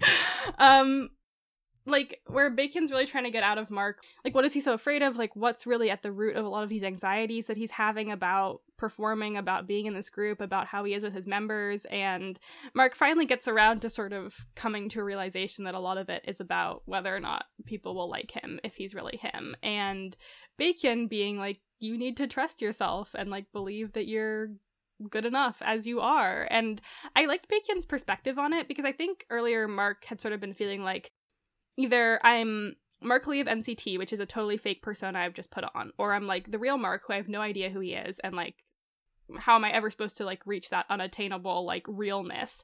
And as I was reading it, I was kind of thinking like, Mark, like no one is an authentic self without like the reflection of others. Like you are always parts of people around you, and how you present yourself to them is always reflects back on your true self. Anyway, so I liked how Baekhyun came at it with like it's not about like trying to completely like take off these layers to reveal some like core hidden truth, but more about like accepting that like you should concentrate on like what you enjoy, like what you love, like present those parts, and like those are good enough. And I like that like when Mark starts to kind of feel a little bit better later on in this fic, a lot of it is by him trying to be happy with like himself, like being happy with his performance, being happy with what he recorded, and not trying to be a perfectionist about it. Like I thought those all made a lot more sense for him coming into himself rather than like him like having some realization of like, wow, I never should have been an idol, I should have been a lemon farmer. I don't know. Oh, totally. Oh, what? A lemon farmer. Oh, you know lemon. that classic occupation of lemon farmer? Yeah, of course.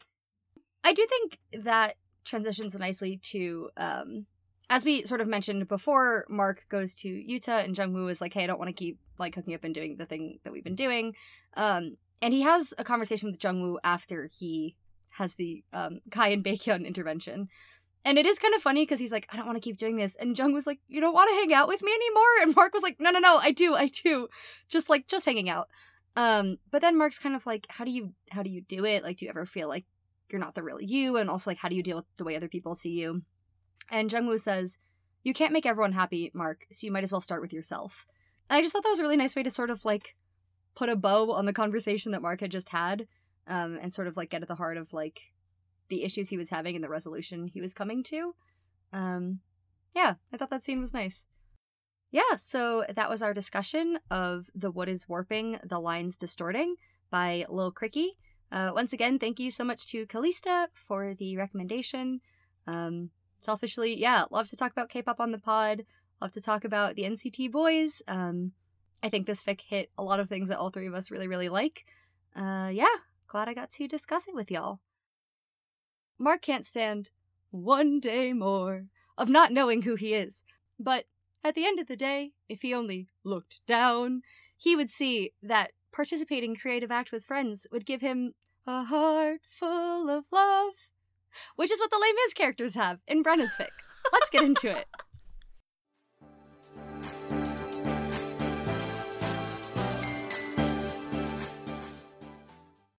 Alright, so my fic for this episode is You Dance Dreams by Lady Ragnell. This is a fic for Les Mis, Les Miserables. I don't know how to fucking say it. Oh, don't at me.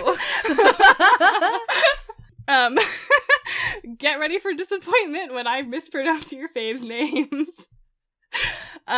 This fic was very kindly submitted to us by Bird. Thank you, Bird, for this recommendation.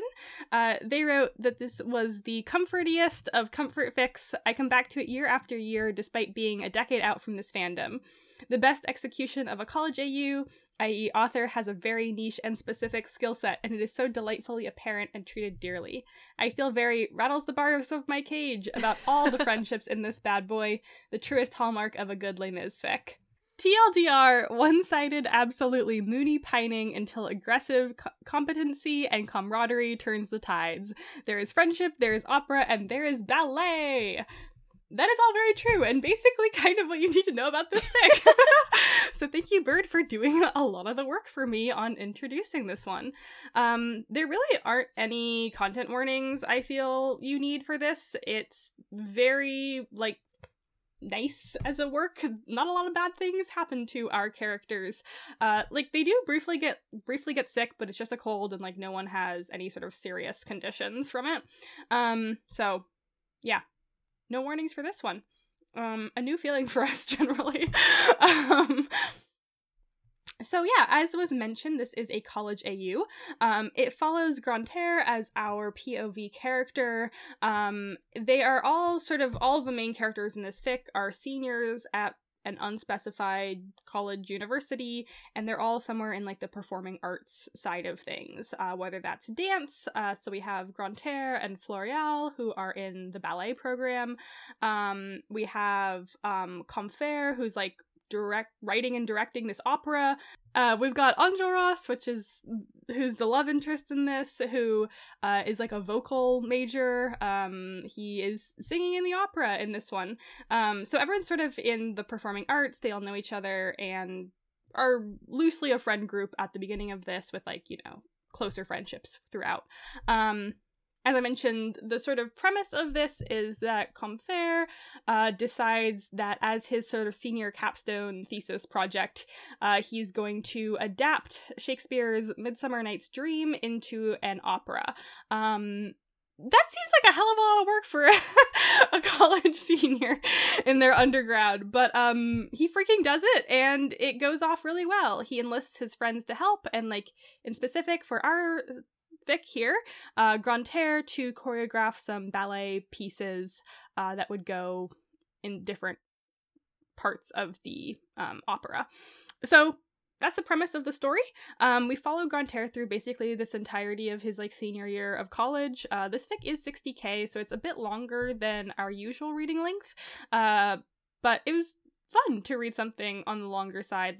We talk so much about short fics. I think it is nice to be able to speak about what works well in long ones as well. Yeah, I am not familiar with the canon of Les Mis or the characters, so yeah, it took me a little bit to get my footing, but I think Grantaire is a very nice POV character to read along from, and once you get a little bit into it, it becomes a lot easier to follow, even without sort of any outside knowledge. At least that was my reading experience.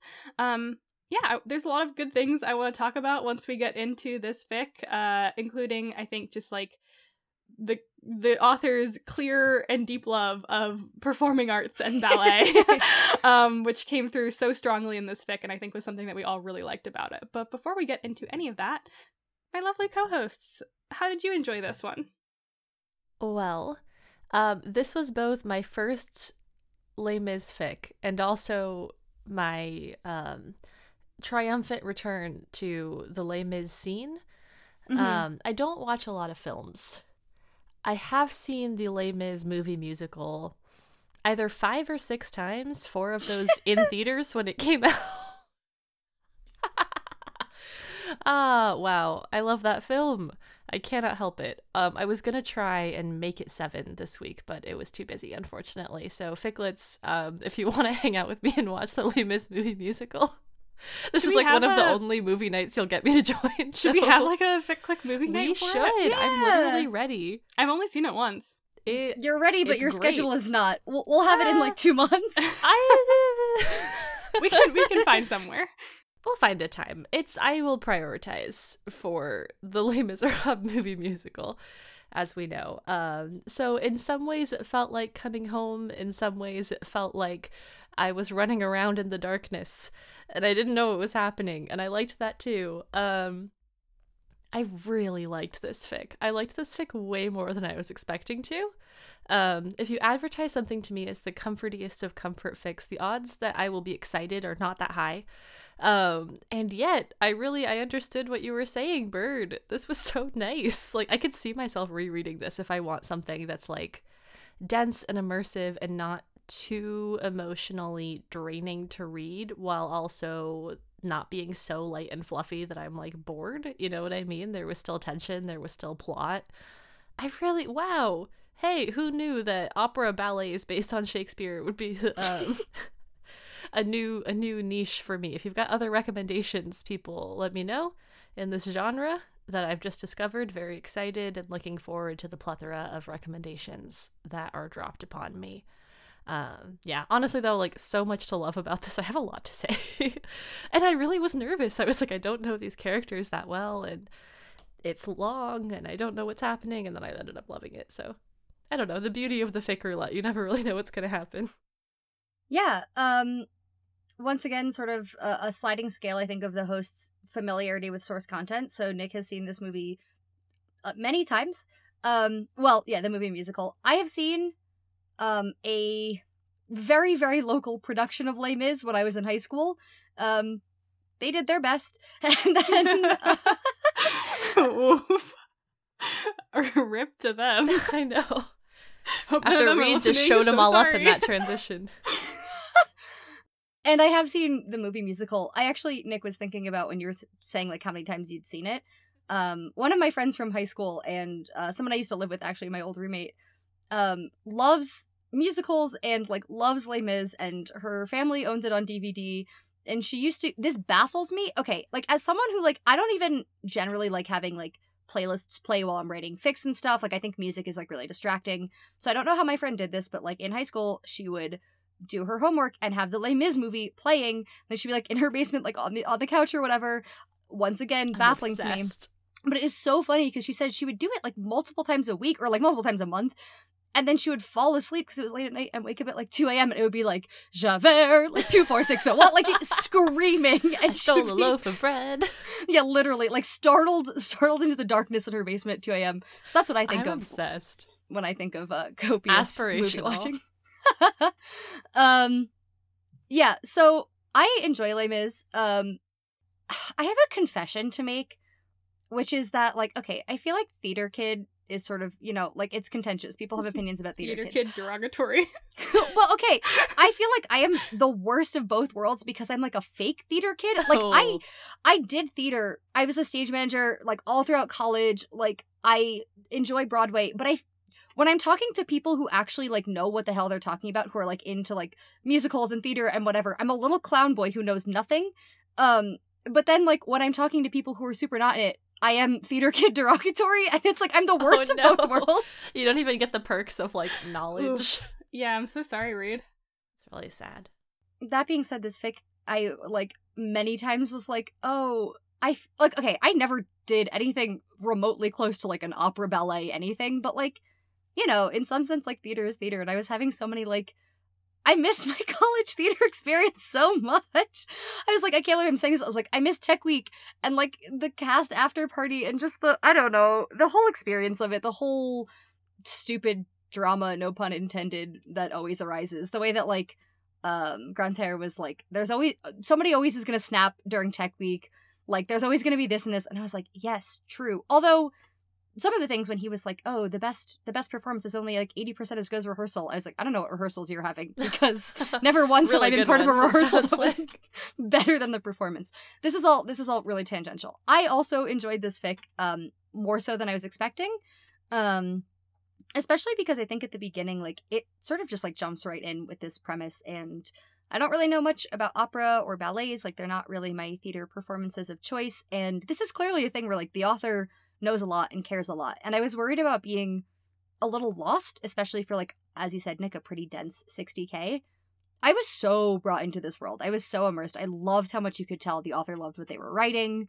Yeah, Bren, I think you said in Bird's submission that, like, this is, like, the epitome of a college AU, and college AUs can look like a lot of things, but I do feel like it nailed that vibe. Like, this is a fic where the author was like, I am writing about things I'm passionate about, I'm, like, writing for a very specific goal, and achieved it so well.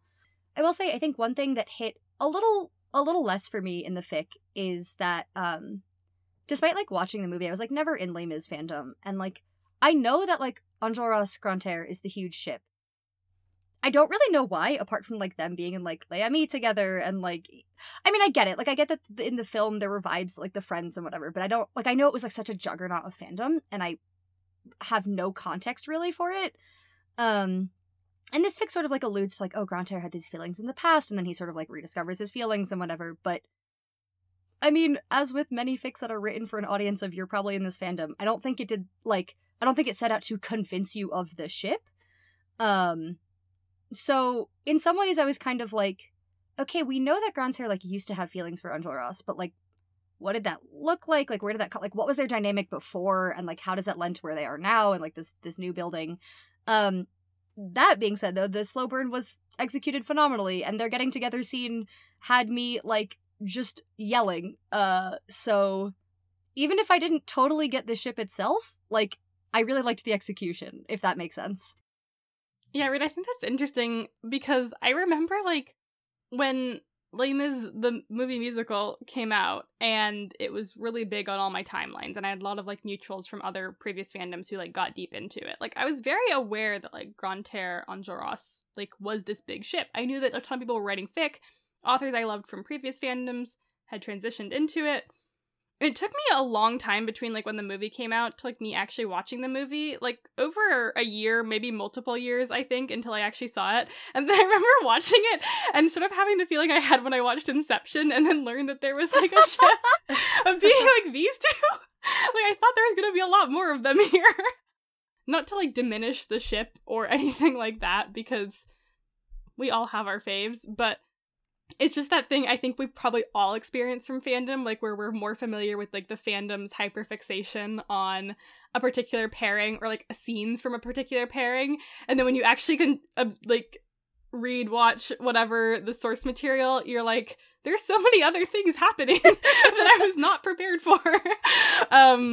So, yeah, I definitely had that experience when I first watched the movie, and here as well, like, I enjoyed the dynamic between Grantaire and Enjolras, like, quite a bit, but yeah, I think, like, for me as well, I might have shipped it harder in this fic had I shipped it previously outside of this fic, but that's kind of how a lot of fanfiction goes. Like, yeah, that's how fandom works, so, like, that's not really a complaint about it. That's more just, like, yeah, I think with a lot of fic, it hits harder if it's your ship, if it's something you're really invested in, rather than if you're just coming in as a newbie being like, here's two lads.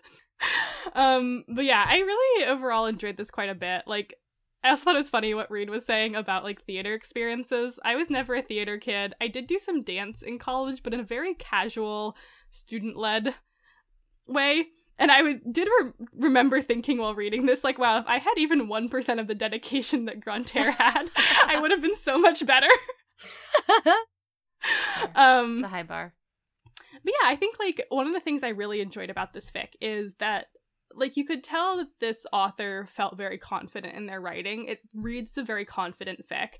Like, I know that Lady Ragnell has written a lot of fan fiction. I certainly have read other pieces by them before. I don't know if you two have, but I brought one to the pod. Oh, okay. I brought a Daredevil fic to the pod. Wonderful. For our Kink Meme episode? I believe that was it. I was gonna say the name was familiar, but I couldn't remember. Like, I didn't really share other fandoms with this author. I don't think so. That makes sense. They've written a bunch of like 1 or 2 fics for fandoms, and then like a lot in a couple fandoms, like Les Mis and Merlin, and that's probably where I read a lot of their fic. But I was familiar with the author previously, and I think like this fic sets out to really delve deep into the topics that it's discussing, namely like ballet and opera and this imagined adaptation of Midsummer Night's Dream, and like it really talks so much about those things throughout this fic. Like, yes, this is a college AU, but this is kind of like a ballet opera AU. Like, they didn't necessarily need to be in college. They could have also been like at a company where like Comfair is like adapting this. Like, it's so much on the performance side and so much on the artistic side, and there's so much like description of Grantaire choreographing the dances, him teaching Enjolras their duet, like him watching Comfair put everything together in the rehearsals, and it's so deep into that, and it's one of those things where you can feel how much the author loved writing about this and their own interest in the subject, and that really comes through. And I think that's one of the things that really gripped me as a reader and like kept me going and create a very like, I think Nick, you used the word like immersive earlier. I really think that describes how this fic felt. You really get sucked into their world, and it feels so fleshed out for fan fiction and for an AU. Like, I don't know, world building feels like kind of a weird word to use for this, but like the universe that they're in doing this felt really real and complete in a way that I really admired. And I think that was one of the things that really spoke to me about like knowing this author has a lot of fan fiction writing experience. And yeah, I just thought that was really impressive and one of the things I really enjoyed about it. I just think this is a really well constructed AU, and I think part of what you're getting at is that at least I felt that the characters were affected by and also affected their environment, their setting, their circumstances. It could have been a fic set at a company or something more in the arts, and I also really liked the college aspect of it. It's set toward the end of their college careers. They're thinking about graduation, they're looking ahead to jobs. There's this like really well-paced sense of like, we gotta figure this out and we don't know what's coming next. I don't know, I just really liked the way that it captured this idea of a senior year where you have all of these close friends and you've worked so hard on this thing that you're doing together, and you know you're all going to scatter to the wind, so like, what do you do with that time while you have it? I just really, really liked all of that. And yeah, I think like you said, for me, one of the strongest things in this fic was the pacing. It's broken up in months, and so each month is the new like longish scene that we get, and time progressed in a way that was very logical. Things happened at a pace that seemed like realistic, and it took into account a lot of different timetables. He's like, oh yeah, 5 weeks before the performance, and I was like, oh, they don't have that much left to do. And he's like, oh, we have to get rehearsing with the orchestra, we have the costumes, we have to finish the blocking and the sets and all this stuff. And I was like, no, you have a lot to do. I don't know anything about theater. I did community theater for like 3 months when I was 10, and that's it. But I was like, I came in late in the season, so like they were all doing Beauty and the Beast and I didn't really have a role, so I just sort of sat to the side and watched them, and I was like, Mother, I don't like this. So then she pulled me out. It's so sad. It was kind of sad. So I didn't know, and I feel like this fic did a really good job of keeping me oriented. I didn't feel lost with all of the ballet terms and the opera terms and the theater terms and the timelines and all that stuff. So I just think it was really well thought out and well executed in terms of the setting and like just the AU, the whole everything that goes into making an alternate universe. Like, this is a universe. And I liked that. I think part of what made the college AU stick so well for me is, I will preface this by saying none of my friends in college did anything remotely close to literally creating an entire ballet opera. But there's some like talk from the characters about like, oh, like I could use this as my capstone. I've already done like XYZ. My school that I went to did not require any sort of like capstone or senior thesis or whatever. And yet myself and many of my friends chose to do a senior thesis anyway. Why? You watch all of the people in the years before you suffer and just like burn, and they're like, I don't know why I chose to do this, and then they do it. And so that feeling of like Comfair being like, I'm going to write this whole opera and then drag like all of my performing arts friends into it, that felt like, oh yeah, like it was funny because like sometimes, especially in the beginning when they're sort of talking about the setup, it was like the language felt almost like it was almost tipping towards like businessy, like the way they were speaking so formally, and I was like, but this also absolutely tracks for like theater kids, senior of college, who are taking everything so seriously, who are like, we are going to make this happen, which I loved. And also something along the like what Nick was saying about the progression of time and sort of the looming deadline because it is their senior year. When Combeferre first approaches Grantaire and is like, I want you to choreograph for this show, Grantaire is like, I haven't done much choreographing before, like, I don't know, I guess so. He's like, yeah, like, this seems interesting. Grantaire goes to his advisor, whose name I'm going to carefully not say because I don't know how to say it, and it's just going to come out poorly, and he's like, I'm gonna do this thing, and his advisor is like, okay, this is gonna take, like, a lot of your time, like, this is gonna be a really big thing, are you sure you want to do this? And Grantaire's like, yeah. And then in second semester, spring semester, they're talking about the, like, spring dance recital, and his advisor is like, I can't give you a solo. I can't even give you a duet because you're putting all of this time into the opera. Like, you won't be able to do both efficiently, so you have to choose one, and you've chosen the opera. And it's not, like, totally out of the blue. Like, it doesn't, like, completely sidesweep Grantaire, but it is one of those things where, like, he sort of knew it, but didn't really want to accept it until it was said to him, and it really fucks him up. Like, he's really upset about it, especially because a lot of his friends are, like, auditioning and, like, getting these job offers for all these incredible places, and he's kind of stalling. Like, he's going to places, but they're not, like, the best, or, like, he's not getting, like, the responses he wants, and he's having the thought that, like, if he did this, like, spring recital, a lot of people get job offers from it, and instead he is hinging everything on this opera that, like, the scouts might not even come to, and that, like, isn't even his area of expertise, and I don't know, that really landed for me. Like, there was a lot of fear and urgency and sort of a tension of, like, oh my god, I've made this choice, but, like, have I just dug my own grave with it?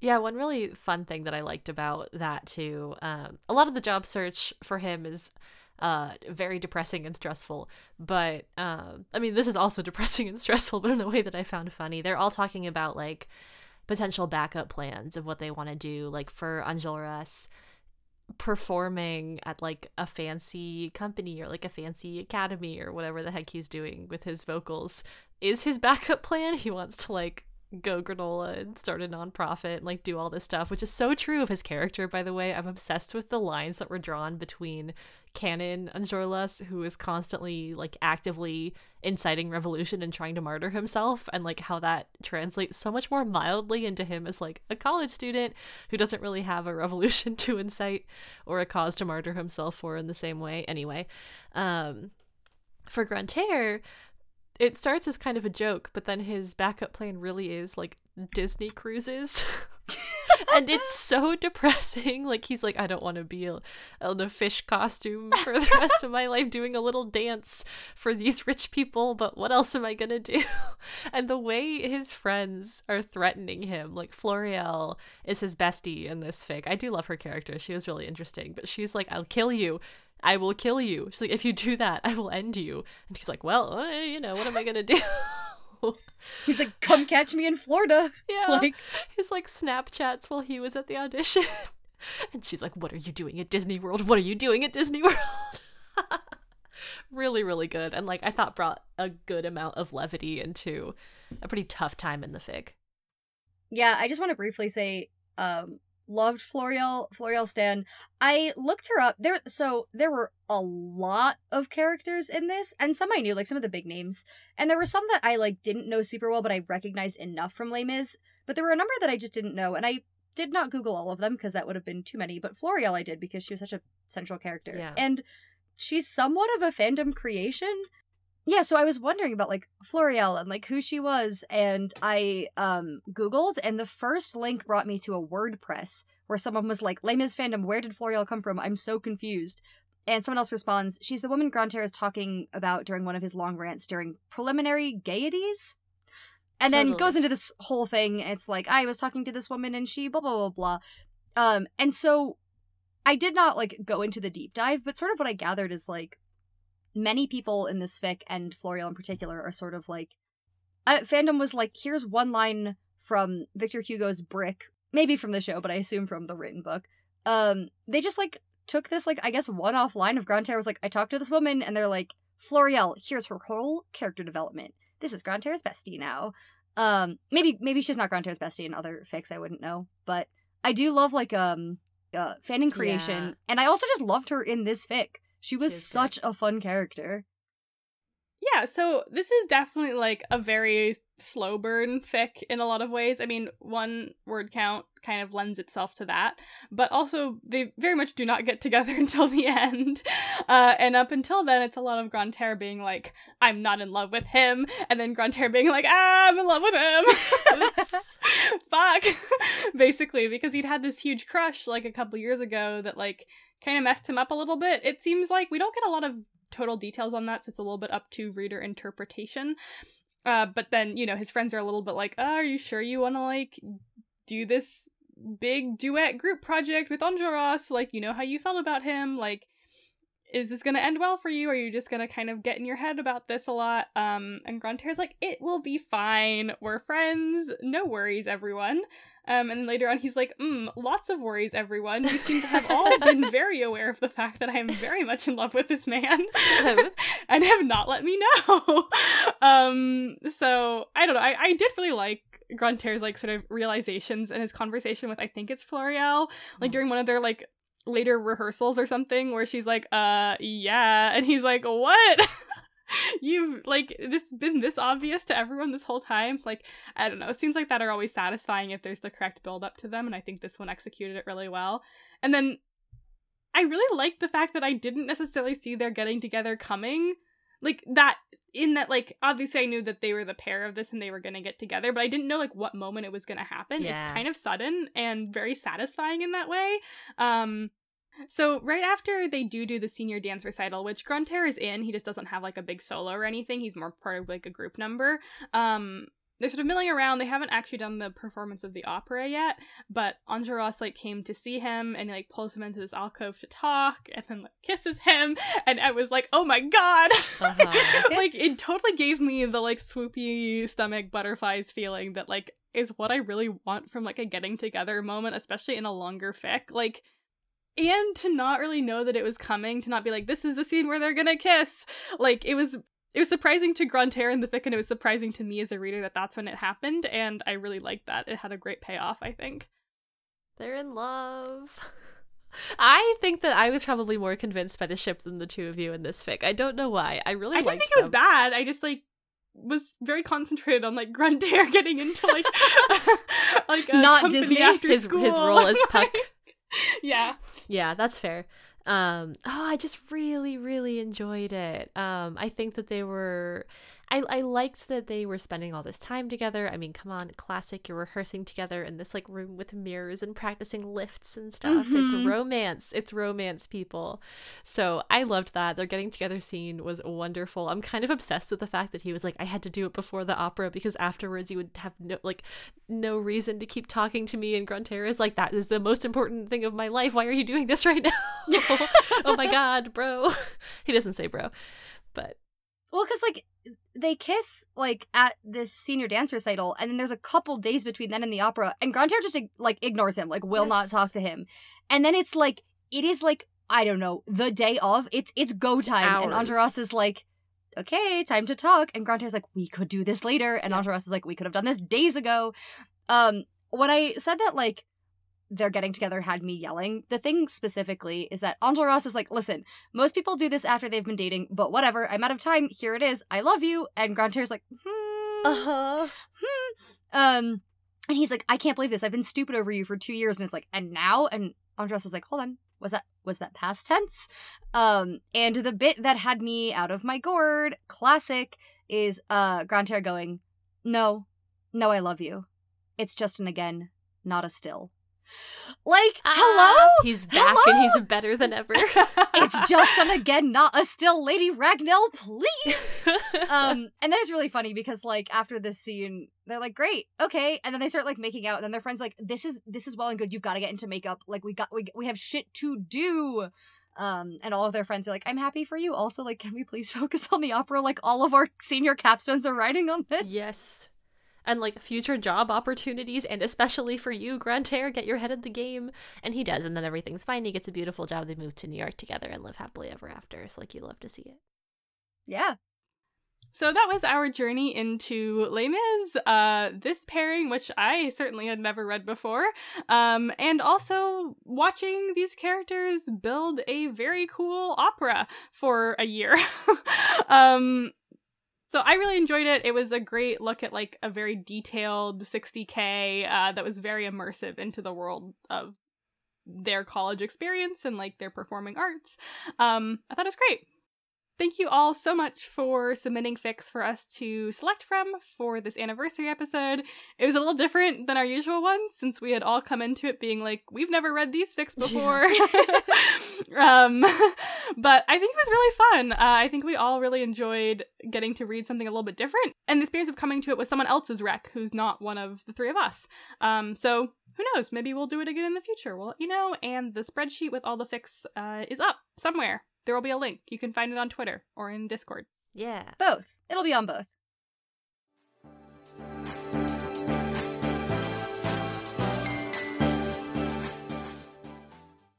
Thank you so much for listening to this episode of Fic Click. If you liked it, which we hope you did, but it's okay if you didn't, I guess, but we hope you did. There are so many other ways to get involved with us, and you can have more of us, which is great. You can find us on social media, on Twitter and Tumblr at Fic Click, and you are always more than welcome to join our frankly excellent Discord server.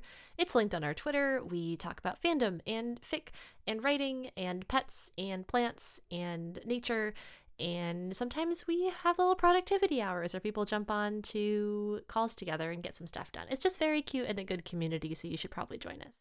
Assuming that you did like this episode, which once again, fingers crossed, it would really help us out if you would spread the word about Fic Click. We are, again, now 2 years into this, but still a pretty small pod, and the best way to grow is word of mouth. So if you like the episodes, maybe give it a retweet or tell a friend about it. You can hang up flyers in your hometown. You can just staple them right to, any surface that'll let you do it. And I think that's legal. Don't take my advice. I'm not a lawyer, but I think it's legal.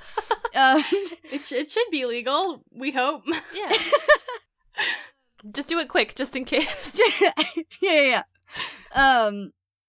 You can also leave us a review on Apple Podcasts or any podcatching website that lets you leave reviews. Those also help boost the pod, just get us out to new listeners, which we appreciate very, very much. You can leave a review by hiring a skywriting service to listen to Fic Click above wherever you live. If you got that much money, though, just buy our merch, baby. Yeah. Yeah. Wear it on your bod. Yeah, speaking of merch, we have some up on our Redbubble shop. You can find the link to that on our Twitter. Check it out. We did a little design refresh a couple months ago. So if you haven't checked out the merch since then, give it a go. Our next episode is coming out on October 29th. And if you remember last year around Halloween, we did a Halloween special episode. It was our horror special where we talked about 3 pretty horrifying fics. So we're not going to do that exact same thing this time, but we thought it would be fun to still maintain some kind of a Halloween theme. So we are doing a trick-or-treat special. Now, what does that mean? I hear you asking. Ficlets who read ahead, we're so sorry. This one's really a tough one, but we are actually not going to be revealing the 3 fics for next episode at the end of this one. Instead, we are going to have discussions about 3 surprise fics, and you all as listeners and as community members can individually or collectively, depending on your style, decide whether each fic is a trick or a treat. So just a little gift from your hosts. We hope you enjoy it. We think it's going to be a lot of fun. I'm going to make like Kid Flash and dash out of this episode. See you next time. All right, besties. Hope you don't catch Lyme disease. Bye! All right, I'm gonna go take a nap, which Grunter did not do enough of in that fic. Bye!